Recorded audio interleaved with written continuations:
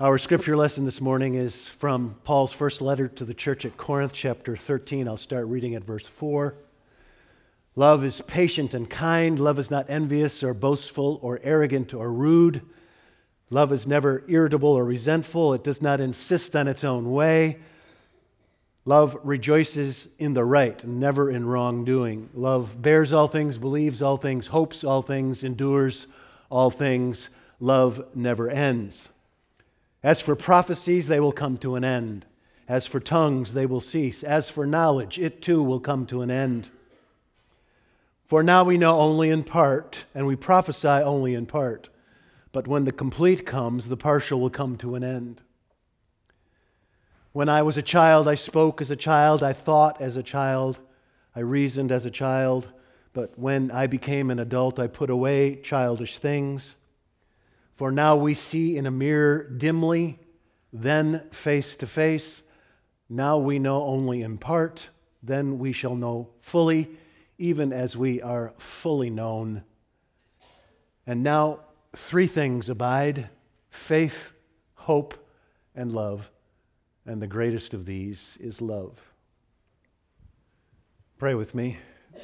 May the words of my mouth and the meditations of our hearts be acceptable in thy sight, O Lord, our rock and our Redeemer. Amen. It's almost never a good idea to edit one of the most beloved poems in the history of Western literature, but let me take a crack at paraphrasing St. Paul. As for our little lives, he says to the church at Corinth, they will soon be gone. As for splendid Rome herself, she will soon pass away. The Christian church will disappear someday. As for the ancient, towering alpine peaks, they will one day be worn flat. Only 3 things abide: faith, hope, and love. They are the 3 eternal verities, according to St. Paul. Faith, hope, and love. Martin Luther King calls them a magnificent trilogy of durability. And Paul doesn't pause to explain why he thinks these are the 3 things that last, but the great American 20th century theologian Reinhold Niebuhr takes a nice crack at it. Life is a mystery, says that renowned theologian Madonna. Life is a mystery. It's cryptic. It's complicated. It has twists and turns. There are potholes and fallen trees laying in our path. Therefore, we're saved by faith without sufficient evidence. We must trust that the universe is being led home by a capable benevolence. Life is a mystery. Life is also long, longer than the span of our breathing existence. Therefore, we are saved by hope, hope that someone will carry on for us once we are gone. Life is a mystery. Life is long and life is hard, harder than we can bear on our own. We get lonely. Therefore, we are saved by love. Magnificent trilogy of durability, and hope is 1/3 of that trilogy. Hope is what sustains us when feebler, less permanent things disappoint. Flesh is frail and the human heart duplicitous, and even earth's dense fundament of rock will one day pass away. But hope is in God, who is the same yesterday, today, and forever. Hope, therefore, is what we live by when the biopsy comes back positive. Hope is what sustains us when the partner we thought we would grow old with walks out on us without warning or apology. Hope is what lasts when you lose your job at the age of 52.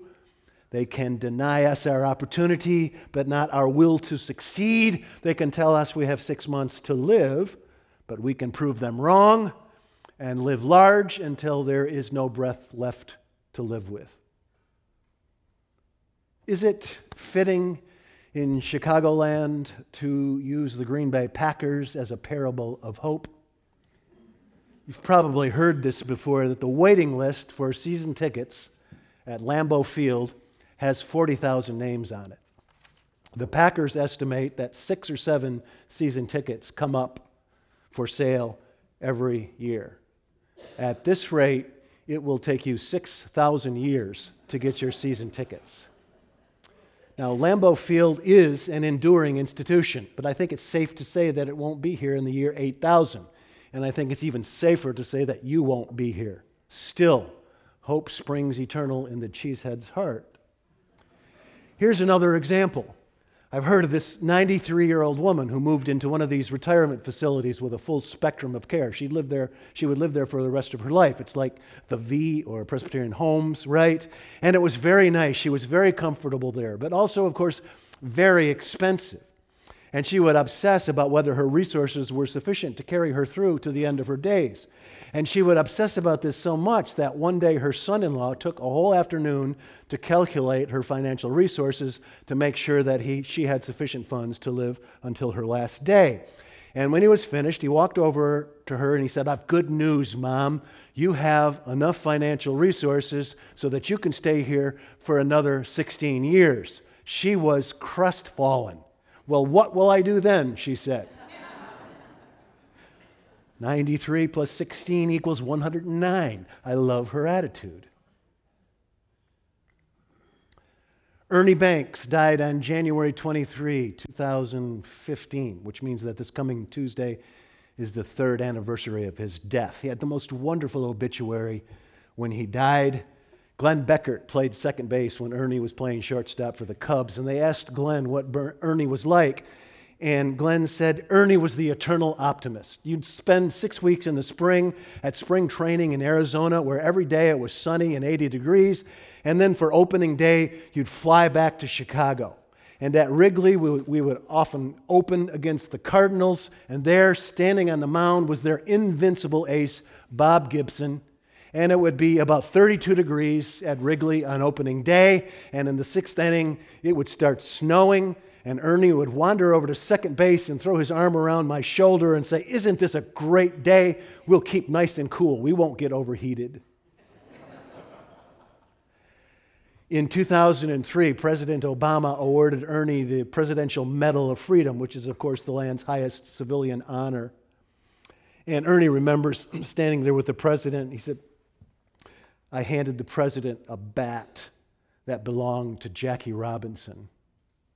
He wouldn't give it back." Now, the medal ceremony was 3 years before the Cubs earned their first world championship in 108 years. Now, the president said he admired Ernie's slugging ability very much, 512 home runs, 19 years, all of them with the Cubs, 2,528 hits, 2,583 games, 512 home runs. But then the president said that what he admired most was Ernie's undying hope that one day the Cubs would earn a championship. And that's serious hope, said the president. That is something that even a White Sox fan like myself can respect. Did you see or read Aly Raisman's testimony at that courtroom in Lansing at the trial of Lawrence Nassar, the so-called doctor for the women American gymnasts? Aly is 23 years old. She has won 6 Olympic medals in gymnastics, 3 of them gold, in London in 2012, in Rio in 2016. The other day in that Lansing courtroom, she looked her abuser in the eye and she said, "I am here to tell you to your face, Larry, that you will not take this sport away from me. I love gymnastics, and that love is stronger than the evil that resides in you and in those who enabled you to hurt so many of us." Just stunning testimony. 23 years old. And so hope is hard work. It's an attitude, right? It's a determination that we will not be defeated by pervy people or sinister diseases or callous authorities. It's a clench of the jaw, a grit of the teeth, a squaring of the shoulders, that posture that says, "Go ahead, fate, bring me your worst. You have no idea whom you're dealing with." Hope is an attitude, but it's also a perspective. The other day in the Times, Nicholas Kristof published a column with a very un-Christophian title. Why 2017 was the best year in human history. And I was skeptical. I started to think 2017 in Las Vegas, the worst mass shooting in American history. In Puerto Rico, Hurricane Maria. In Florida, Hurricane Irma. In Texas, Hurricane Harvey. 2 Harveys, actually. One in Texas, another in Hollywood. This whole tawdry scandal of this unbridled, unheeding male sexuality. In Charlottesville, white supremacists come out of the closet we thought they were hiding in to shout publicly what, until now, they only dared whisper. 2017, the best year in history. But Mr. Kristof and his ilk want us to take a larger, broader, longer view. Bill Gates, for instance, points out that since 1990, childhood mortality around the world has fallen by more than half. 12 million in 1990, 5 million in 2017. The ultimate goal is 12 years away, 2.5 million in 2030. Mr. Gates points out that in Africa, until a short time ago, many parents refused to name their babies until the babies reached 4 months of age because you can't waste good names, and childhood mortality was so common. That's not so true anymore. In his recent book, Homo Deus, Yuval Noah Harari points out that for the first time in human history, more people are dying of obesity than of starvation. More people die by their own hand than by soldiers, terrorists, and criminals combined. The average American is 1,000 times more likely to die of binging at McDonald's than of bombing by Al-Qaeda. A while back, I officiated at the wedding of my friend Wendy to the love of her life, Thelma. Someone put it like this: nothing is more responsible for the good old days than a bad memory. And so hopeful people are like those superheroes, the guardians of the galaxy, right? Hopeful people are the guardians of tomorrow. Hopeful people live as if their nation, their civilization, their planet, this universe will survive them, will be here a long time after they're gone. Now, they might be wrong about that, yes? A planet-killing asteroid or Kim Jong-un or an influenza epidemic might wipe most of us out tomorrow. But hopeful people don't live as if that's what will happen. They live toward goals and futures that are way off in the distance. And so, hopeful people plant trees under whose shade they will never rest and start college funds for students whose graduations they will not survive long enough to attend. And they donate science centers to universities, science centers that they will never step foot in after the dedication ceremony. And they not only conserve fossil fuels, they plan for a future in which fossil fuels will become unnecessary because of cleaner energies. And they live in such a way that the air and water they leave for their children will be cleaner than it was for their parents. They don't live on the earth as if it were a hotel room that somebody else is going to clean up after them. Someone put it like this: we must live by the love of what we ourselves will never see. Yes? We must live by the love of what we ourselves will never see. I love the story of the Beatley Oaks of New College, Oxford. Have you heard about the Beatley Oaks of New College? New College, Oxford is called New College because it wasn't founded until 1379. It is not even 700 years old yet. And New College, Oxford has this magnificent dining hall with a tall ceiling. It looks a lot like the Great Hall at Hogwarts Castle, if you've seen the Harry Potter films. University of Chicago has a hall like this. And the roof of this dining hall is way up there and held up by these ancient, massive oak beams. The beams are 2 feet square at their thickest and 45 feet long.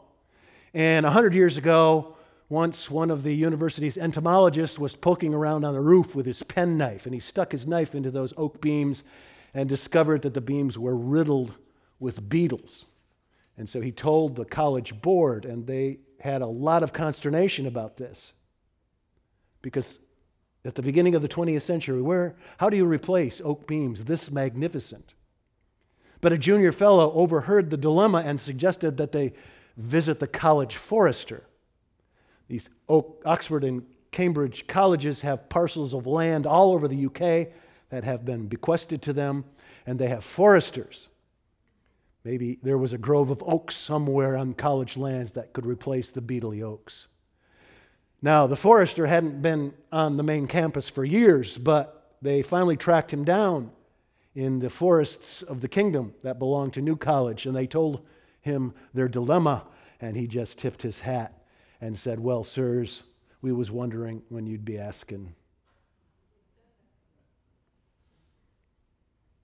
College foresters, you see, know that all oak beams go beetly eventually. And so when New College was founded in 1379, they planted a grove of oaks for the college hall. And this plan had been passed down from one forester to the next for 500 years. You don't cut them oaks. Them's for the great hall. Now, that story's probably apocryphal, at least with the details that I just related it to you. But there's enough truth to express the point. Somewhere among the oak groves of New College, Oxford, there were trees that had been protected and nurtured down the generations and down the centuries for tomorrow. We live by the love of what we ourselves will never see, because nothing that is worth doing can be accomplished in our lifetimes. Therefore, we are saved by hope. In the name of the Father, and the Son, and the Holy Ghost. Amen.